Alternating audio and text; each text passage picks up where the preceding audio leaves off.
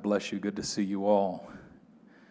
I have a word for you this morning. It comes from Psalm chapter 90, verse 1. Psalm chapter 90, verse 1. The scripture says, Lord, you have been our dwelling place in all generations. Dwelling place is just a fancy way of saying home. Lord, you've been our home. In all generations, you've always been our home. And then John 14:23, Jesus answered and said to him, if anyone loves me, he will keep my word, and my Father will love him, and we will come to him and make our home with him. If you love me, you'll keep my word, and my Father will also love you, and we will come to you and make our home with him. So Psalm chapter 90, the psalmist says, God, you've been our home. And then John 14:23, Jesus says, you're about to become my home. God says to us, you're my home. And we say to God, you're our home. Yeah. This is the Bible in a nutshell. God making his home with us, and we making our home with God. Yeah. The title of my sermon this morning is On My Way Home. Father, I pray to you this morning that you'd speak to us mightily by the power of your word and spirit. I know you have many wayward sons and daughters to call home. Open our hearts to your word this morning and let the pilgrimage begin. I pray it in Jesus' name. Amen. My wife shared with you at the end of worship about some of our home woes. And in actuality, our home woes go way back. We just celebrated 23 years of marriage last month. And in those 23 years, we've lived in some 11 homes. And there's this longing in us to find our home. You know what I'm talking about? Your forever home. And it's been a 23-year journey to find home. And we thought we found it when we moved into, at least I thought we found it. And I fought for it for a little while. When my wife started saying pretty quickly, yeah, we need to move up out of this place. I was like, no, God gave us this place. And $150,000 later, I'm like, yeah, maybe we need to consider that this is not our forever home. Yeah. And that sense of displacement that we've experienced again and again and again, it's like the song that never ends. And every time I think it's over, it turns around and starts again. Yeah. 2 of the times that we were displaced, we ended up going to live with family members for a short period of time. Yeah. We lived with her brother for a few weeks, more like 6 weeks, something like that. We lived with my parents for a few months on 2 occasions. Nothing worse as a man, as a husband, than to feel that you can't even provide a home for your family. Nothing more demoralizing than to feel like you can't even provide a home for your wife and children. And I've really been struggling over the last couple of months as my wife and I have been talking about the prospect of once again putting this home on the market, selling it, and moving on. Again? My heart has been saying, Lord, again? When are we going to find it? When are we going to get situated? When are we going to get settled? When are we going to find the place that we could say, this is it? This is the place. My parents bought their house in 1996. They ain't going nowhere. And there's something about that place, that house. It's not the nicest house in the world, but that's not the point. It's home. And whenever I go back there, I know that when I walk in the door, I'm walking into home. My heart knows that place. And there's what I feel when I walk in that place goes back to 1996 when we first moved into that place. And I remember telling my parents, I'm telling my wife, I want that for our daughter. I want a home that she could come back to. But then the more I thought about it, because I thought, my daughter's 14 years old now, and we don't have that. But then I thought, when my parents moved into this place in 1996, I was already 21 years old. But yet I still have that with this place. Then I thought, okay, it's not too late. We still got 7 years.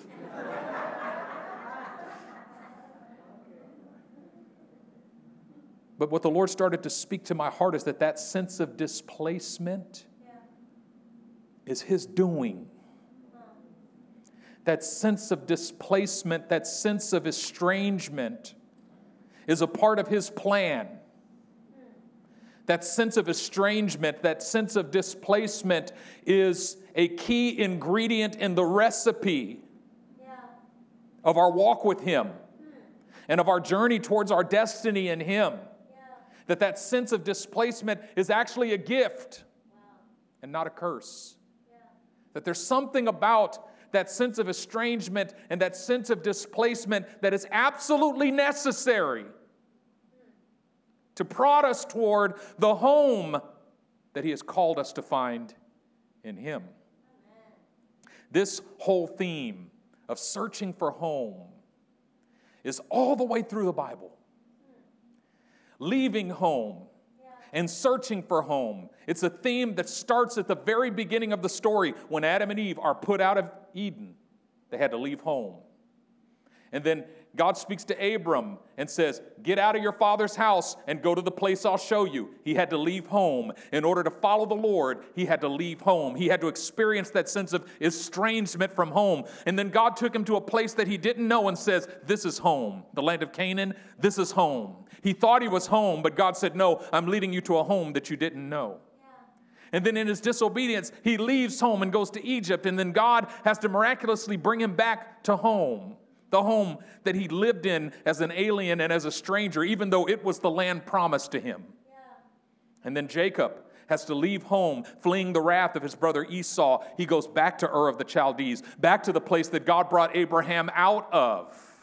And then God had to lead Jacob back home. And it was a period of some 14 or 17 years. I can't remember how long it was that he was estranged from home. And then God said, now it's safe to come back home. And then Jacob has his 12 sons who become the 12 tribes of Israel. And Joseph has to leave home because his brothers betray him and sell him as a slave. And he has to go off to Egypt. He's estranged from home. And then later, the entire family moves to Egypt because of the famine. They're estranged from home, but one day they're going to go back home. And remember, the last thing Jacob says in Egypt before he dies is, don't leave my bones in this land. Whenever you come up out of this land, take my bones with you and take them back home. Take me back home. I'm longing to go back to the land that God swore on oath to give to my fathers, Abraham and Isaac, and he swore this land to me. So don't leave my bones in this foreign land. Take me back home. But after hundreds of years, some 400 years, Israel had become at home in Egypt, and God raised up one Moses, and he lived in a sense of estrangement. He was too Jewish to be Egyptian, but he lived in the house of Egypt. And he was too Egyptian to be Jewish. So when he went to the house of Egypt, he was rejected and ostracized. You're not at home here. And when he came back to the Israelites, he was rejected and ostracized. You're not at home here. You see, sometimes you've got to be rejected and ostracized in the place that you think is home so that God can show you that he's got a home for you that's not what you think it is. God cannot take you to the home that he's prepared until he allows you to be ostracized in the place you think you're at home. And Moses has to leave his home in Egypt to dwell in the wilderness for 40 years in this sense of estrangement. And he becomes a part of a foreign family, a strange family in the wilderness. But he builds home there. And he's at home there until God disrupts his sense of home after 40 years and says, I've heard the groanings of my people in Egypt. Now you're going to go back. You're going to leave home. If you're going to follow me, you're going to have to leave home. And you're going to go back and stand before Pharaoh and say, let my people go. And then the Exodus happens, and all of Israel comes out of Egypt and into the wilderness. They're leaving the home that they had had for 400 years to pursue the home that God had prepared for them that they had never seen before. And what happens in the wilderness when they get hungry? They say, we remember when we used to sit around pots of meat and vegetables in Egypt. They forgot that they were slaves, but they remembered that they had pots of meat and vegetables, and they're longing to go back to their perceived home. They were at home in the place of bondage. They were at home in the place of slavery. You see, the problem with being anywhere too long that God has not called you to be is that you begin to be at home there. And then you start recreating that home. When God is trying to take you to a place of freedom, you start recreating bondage in the new place that God is taking you to because you were so at home in that place of bondage.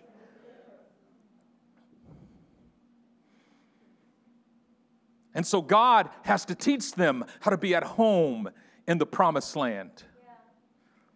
But there's this sense of alienation because even there in the promised land, the Philistines keep trying to drive them out of their home, and they're at war to stay, to keep their place in their home in the promised land. And then comes the Babylonian captivity, where the Babylonians come and carry them out of their home and take them to Babylon. And they're thinking, God's going to deliver us from this in about 45 minutes. We're going home. But the prophet Jeremiah rises up and speaks by the word of the Lord, and God says, you're not going home anytime soon. You're going to be here for 70 years. So build houses, plant vineyards, and pray for the peace of the land that you've been carried captive into. Because in the peace of that land, you'll find your peace. Do you hear what Jeremiah is saying? Build your home here. You're estranged from your home, but you got to try to build a sense of home away from home. Do the best you can to make home, but don't get too comfortable because in 70 years, you're coming out. And in that midst of that time there in Babylon, you had the stories of Shadrach, Meshach, and Abednego. And you had the stories of Daniel. And what you find with these individuals is that they refuse to become too much at home in the land of Babylon. There were a lot of Jews in the land of Babylon that became completely at home, accepted this new state, this new place as our home. This is it. We're going to give up on everything that we believed for before. This is it. We're going to find our home here. But Shadrach, Meshach, and Abednego stood when everyone else bowed. And they said, no, this is not our home. We're not bowing to that thing. Our home is over there. We bow only before the Lord. You can throw us in the fiery furnace. It doesn't matter. This is not our home. And Daniel began something that became a tradition in ancient Israel. You see, every morning, even though he lived in the palace, I could just see Daniel going through this process before the Lord of praying and saying, God, how do I make sure that I don't forget where I came from, that I don't forget who I am? How do I see to it that I don't become too much at home here in Babylon to the point that I become a Babylonian? And the Lord puts this ritual in his heart. And every morning and every afternoon and every night, Daniel goes to the patio of his house, faces Jerusalem, lifts up his hands, and he prays. That is his act of pilgrimage. 3 times a day, Daniel says, I'm going back home. I know God's put me here in Babylonia, but I don't live here. I'm a stranger and an alien here. I'm going to make sure I don't get too comfortable here. And how do I make sure I don't get too comfortable here? I am going to go back home in my heart. I'm going to go back home in my prayers. I'm going to face Jerusalem, which means I'm reminding myself before the Lord 3 times a day that this is not my home. That even though I've been brought to the palace and I've got all kinds of money and all kinds of prestige and responsibility and power and authority, and if I don't watch my heart, I'm going to become absorbed in this prestige and power and authority. You see, sometimes the most tantalizing thing the enemy can do is give you authority and money and wealth in Babylon. And that's what's happening to believers across the world. Soon as you get a little money in Babylon, you forget about Jerusalem. But Daniel says, I'm not going to forget where I came from. Before I sell out, I'm going to get the hell out. And he goes to his patio and faces Jerusalem and says, I remember where I'm from. I remember that I serve the God of Abraham, Isaac, and Jacob. This is not my home. I'm from there. But I got to do it 3 times a day because otherwise I'll forget before lunch. I'll become a Babylonian before lunch. I can't wait till next Sunday. I've got to remember 3 times a day. Because I'll remember at lunch and I'll forget before dinner. So before I lay me down to sleep, I'm going to go back to my place of prayer and stretch out my hands toward Jerusalem. This is my pilgrimage. Otherwise, I'll forget who I am. There's this sense of estrangement that the entire body of Christ experienced during the pandemic. Churches across the world shut down. No more gathering. It was it was our Babylonian captivity. And you know what happened at the end of the real Babylonian captivity? The 70 years had passed and God made a way for everyone to go back home. There were a lot of individuals, a lot of the sons of Abraham, Isaac, and Jacob who had become so at home in Babylon that they stayed. They didn't go back to Jerusalem. They stayed. Why? Because they had become at home in Babylon. And this happened after the pandemic was over. There were a lot of believers who said, you know what? I'm not going back to church. I'm too used to just staying home. And there's a lot of children born during the pandemic to believers who those children to this day have never stepped foot inside a church. Because their parents, in the midst of the pandemic, forgot about home. And I fear that there's a generation of godless children that are being raised because in the midst of the pandemic, their parents forgot where they came from. But I'm getting ahead of myself. The story continues. Israel comes home from captivity. And they begin to build the temple. 539, they come home from the Babylonian captivity. And it takes from 539 to 516 to rebuild the temple. And the second temple is rebuilt and they dedicate it. And everyone is rejoicing. But as quickly as they got that done, something called the dispersion takes place, or the diaspora. Do you know what the diaspora is? It's where the Greeks came in and scattered a large percentage of their population all across the Greco-Roman world under Alexander the Great. And why did they do that? Alexander, whenever he came in and conquered a nation, he took more than 60% of the population, and he took the strongest and the brightest and the smartest and the best and scattered them across his kingdom. Why? So that no people group could ever rise up against him. The dispersion, the diaspora, the purpose of it was to weaken the people so that they could never fight for their own freedom again.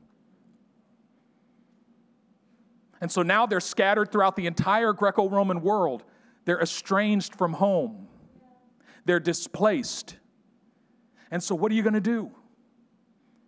And what did Israel do? They did 2 things. First, they translated the entire Torah, the Tanakh, the Old Testament. They translated it into Greek because they knew that within one generation there'd be children being born who did not speak Hebrew. So we're going to translate it into the common language so that for generations our children scattered throughout the world will be able to read it. The second thing they did was they created what's called the synagogue. And the synagogue was the Jewish place of worship outside of Israel. The synagogues were Greek-speaking places of Hebrew worship, where they read from the Septuagint, which is the Greek translation of the Hebrew Bible.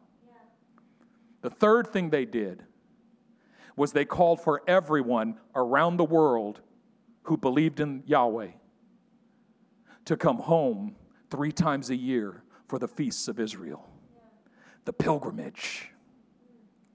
I know you live in a foreign land, but there's something called the pilgrimage where you got to come home. You're just going to come home for 7 days for each of these feasts. It's a 7-day reminder 3 times a year of where you came from. Don't get so comfortable in the foreign land that you forget about the pilgrimage, that you forget to come home. Don't think of yourself as a citizen of that foreign land. You are citizens of the house of God. You're children of the dispersion, but don't forget who you are. Don't forget your God. Don't forget your homeland. And if you look at all 3 of the feasts of the Lord, the first feast was the Feast of Passover. It was a commemoration of how God brought them out of Egypt. The second feast is the Feast of Pentecost. It was a commemoration of God meeting them at Mount Sinai and giving them the law. And the third feast was the Feast of Tabernacles. It was a commemoration of their 40 years wandering in the wilderness. Do you know what all 3 feasts do? Is they tell a story of what brought us here to this land and why this land is important. First, God brought us out of Egypt. We spend 7 days remembering that. Then God spoke to us and revealed himself to us on Mount Sinai. We spend 7 days remembering that. And then God led us through the wilderness for 40 years before bringing us into the promised land. We've spent 7 years remembering that, so that every year, every generation has an opportunity to come home and learn the history of what brought us to where we are, so that we never forget in any generation who we are. So that even when we live out there, we don't forget where our home is.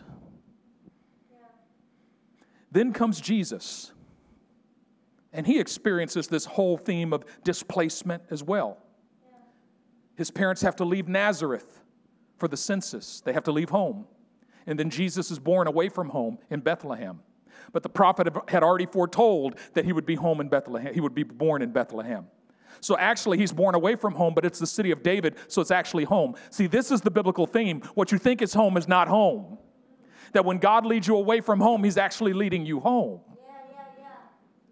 But then they have to flee Bethlehem and go to Egypt because Herod wants to kill him. So now he's displaced from that home.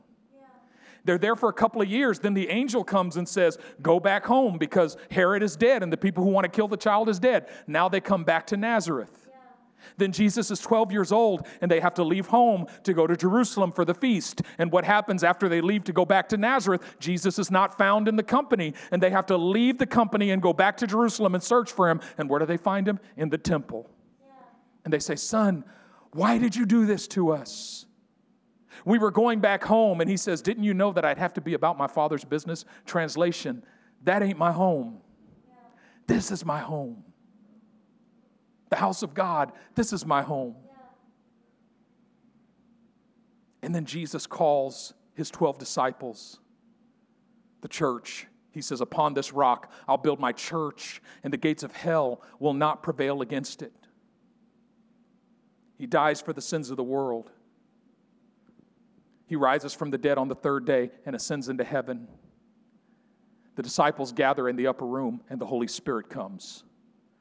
Peter preaches the Pentecost sermon, and 3,000 are added to the church that day. They're in Jerusalem.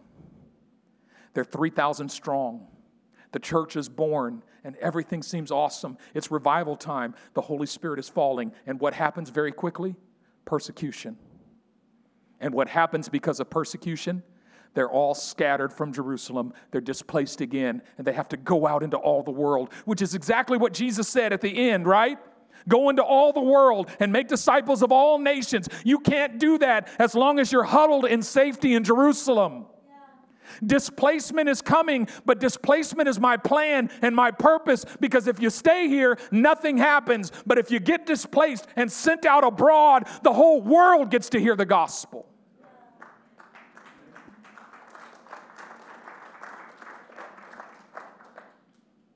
Then the Apostle Paul comes on the scene. He's talking to the church at Corinth, and he makes the same statement twice. He uses the word you. But the first time he uses the word you, it's plural. The second time he uses the word you, it's singular.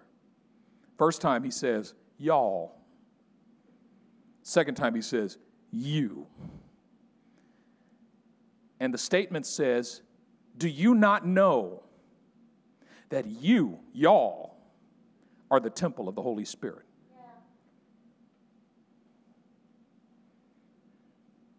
He says, see, you all have been so focused on finding your place, finding your home, trying to find a place where you feel comfortable, trying to find a place where you feel accepted, that you have been creating your own diaspora when God has brought you home already. But you've missed the point. Do you not know that y'all are God's home? That you've been seeking a home for yourself, not realizing that God created you to be a home for himself. Translation, do you not realize that you're not the only one who's longing for home, that the entire saga of creation and fall and redemption, that the entire story of the Bible is the story of God doing whatever is necessary to make his home in you? That the prophet Isaiah cries out in Isaiah 66:1, heaven is my throne and earth is my footstool. Where is the house that you would build for me? Not realizing that when God said that, his point was literally that he does not dwell in temples made with hands. That his home is not a building, his home is a people. And that what God is actually looking for is a people who would come together and say, God, we'll be your home. Come and make your home with us.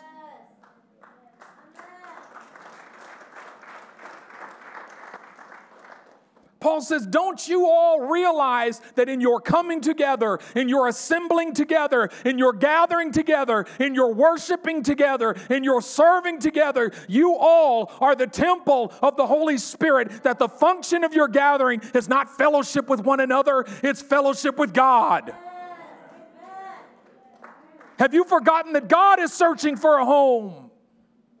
That God has been displaced again and again and again. That God is the most displaced being in all of existence. He keeps getting put out by his own children. He keeps getting replaced by idols. He keeps getting sent away and banished by the people that he gave his life for, that he sent his son to die for. That God is crying out for home. But he's not looking for a house on a hill. He's looking for a people with an open heart who would gather together and say, God, we gather together for this one purpose, to be your home. You created us to be your temple. Come and dwell. Come and make us your temple. Be pleased to dwell among us.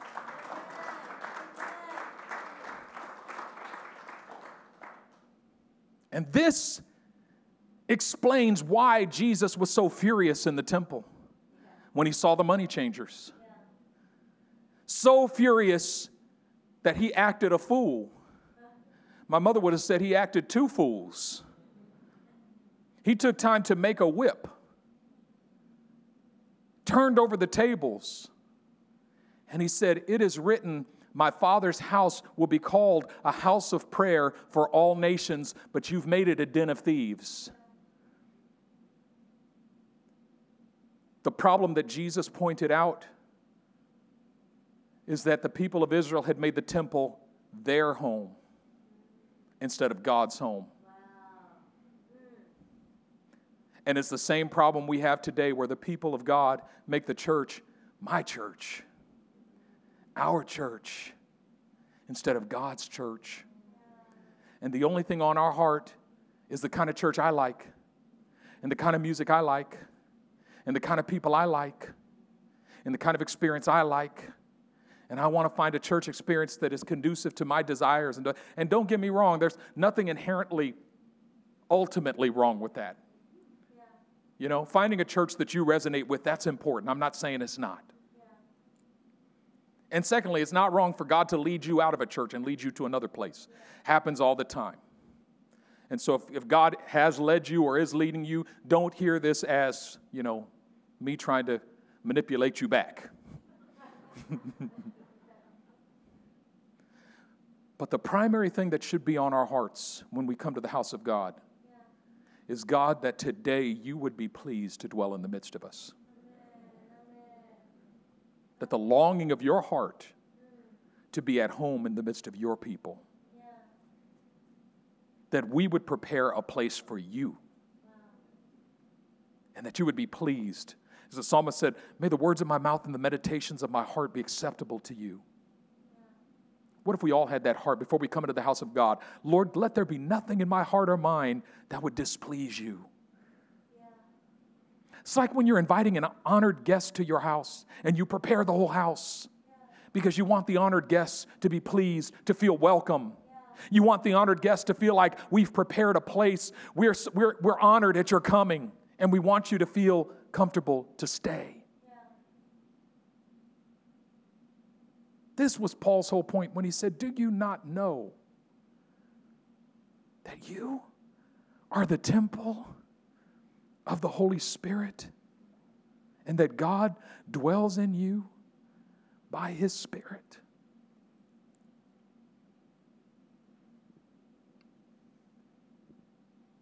The whole saga of creation and fall and redemption is the story of God being displaced from His home in the garden with His creation, and then God doing everything necessary to find His way back home. And when you get to the back of the book and you read the book of Revelation, what do you see at the very end? You see a multitude gathered before the throne of God. And you hear a voice come from the throne saying, behold, the tabernacle of God is with men. That sounds theological. Here's what it literally means. Behold, God's home is with people. And He will be their God. And they will be His people. And God Himself will live with them and dry every tear from their eyes.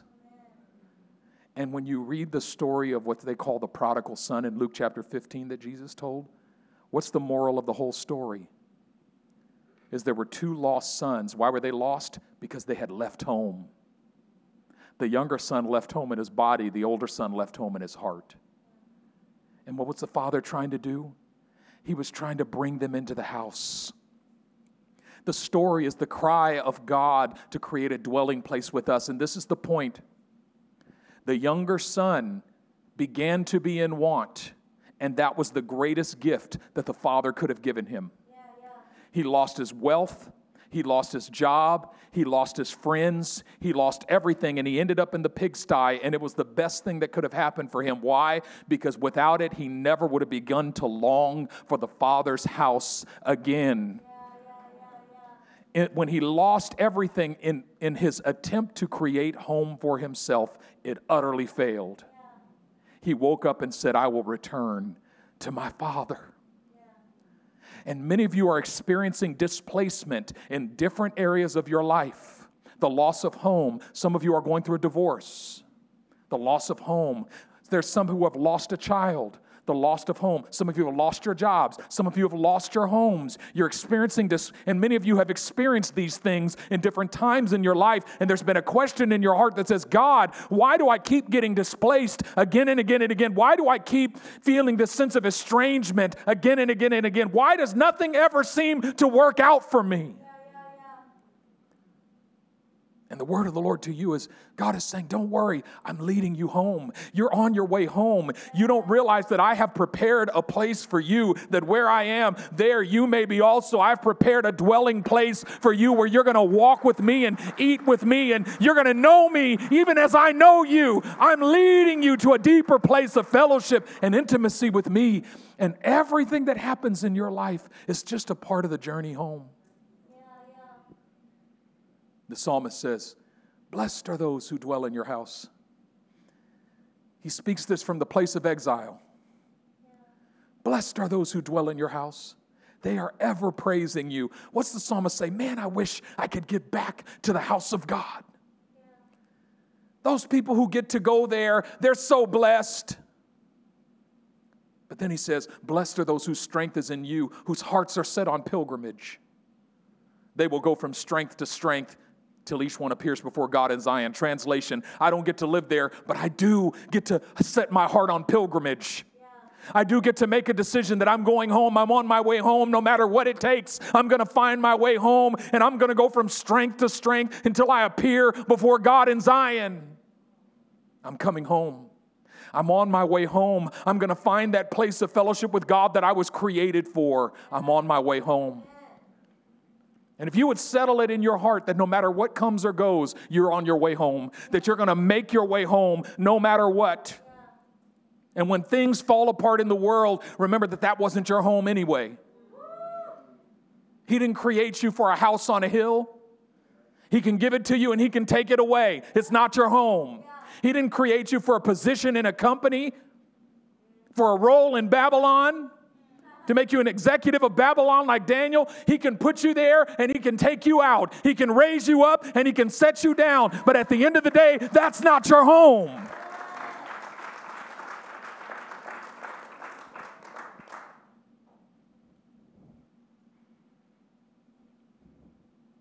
Oh Lord, the psalmist says, you have been our dwelling place. You've been our home. That every heart would cry out, Lord, you're my home. But I live so estranged from you. Would you bring me back? Would you bring me back home? I got to find my way back home. In the entirety of your life, this is the theme of it. You're on your way home. You're on your way home. Every twist and turn brings you to a deeper place of home. Amen. But here's the beauty of it.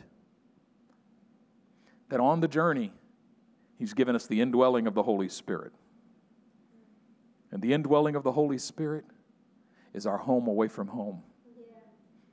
You're on the journey, but God is your companion on the journey. Amen. You remember when he put Adam and Eve out of the garden? The next day, what did the scripture say? Then God spoke to Adam. Translation, he didn't just put Adam and Eve out of the garden, he left with them. Yeah. Can you imagine having to put somebody out of your house? Say, that's it, I'm throwing you out. And you throw your kid out because you're acting up, you can't live in my house anymore. You throw the kid out, but then you go out and you follow the kid and you close the door and you say, okay, let's go. You can't live in my house anymore, but guess what? Neither can I. When God threw out Adam and Eve, he also threw himself out. He said, I'm going with you. And eventually, I'm going to reconcile you to myself. It's going to be a long road back home, but guess what?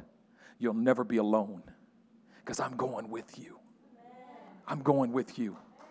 God is journeying with us. He who began a good work in you will be faithful to complete it until the day of Jesus Christ, which means that no matter how long the journey takes, God promises to bring you home.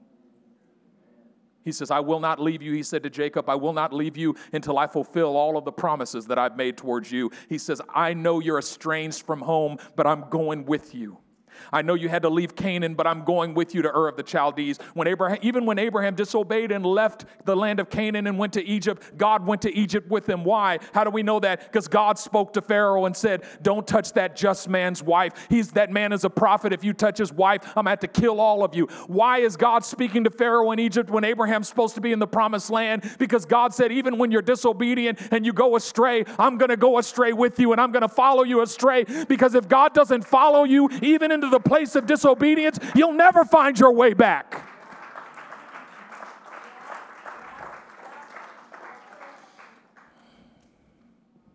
On my way home. And in the meantime, what does God give us? He gives us the church. He gives us the house of God. The place where we come together every week to be reminded of where our home actually is. That's what this is about. Yeah. But by and large, we've forgotten the church. We've forgotten the house of God. We see it as a resource that we use here and there and not as our pilgrimage. Wow. It's like Daniel standing on his balcony, raising his hands toward Jerusalem 3 times a day. Yeah. We can't do it once a week.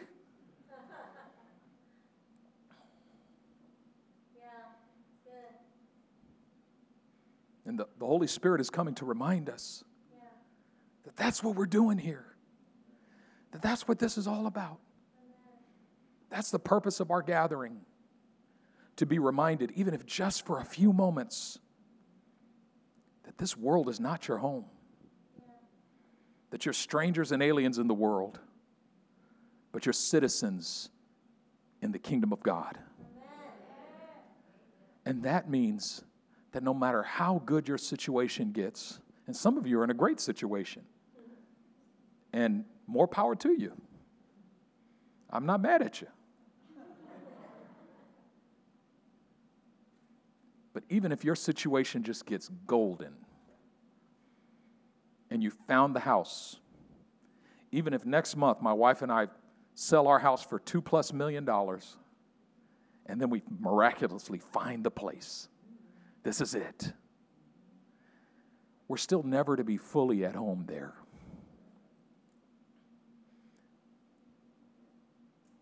We're still constantly to be reminded, God's allowed me to be a resident alien. I'm always a foreigner on earth, no matter where I am.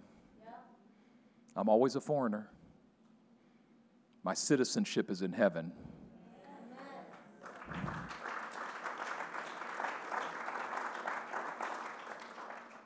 And I'm on my way home. Bow your heads and let's pray. Precious Heavenly Father. Actually, I'm going to ask Pastor Sonny to come up and lead this prayer, and I'm going to ask Pastor Chinway to come, and we're going to sing "Draw Me Close to You." This worship song is my song. You got to have a song. You need to have a song, like one worship song that's your go-to. This is my song. Multiple times a week I go back to it, sometimes multiple times in the same day. Draw me close to you. Never let me go. I lay it all down again to hear you say that I'm your friend. It's my pilgrimage song. I'm on my way back home to you. Pastor Chinway's going to sing for us. Go ahead. First you exhort or pray. We just arise and just open up your hearts, open up your hands, and just ask the Lord, make your home in me. Make your home in us. God, often we're busy crying out for our breakthroughs, crying out for our own homes. But today you're reminding us that we're on a pilgrimage. And today we have gathered, Lord, to make you a home. When my brothers and sisters are standing next to me, worshiping you, God, and you inhabit our worship, our praises, you're making your home among us. So Holy Spirit, as we sing this, come home, make home among us.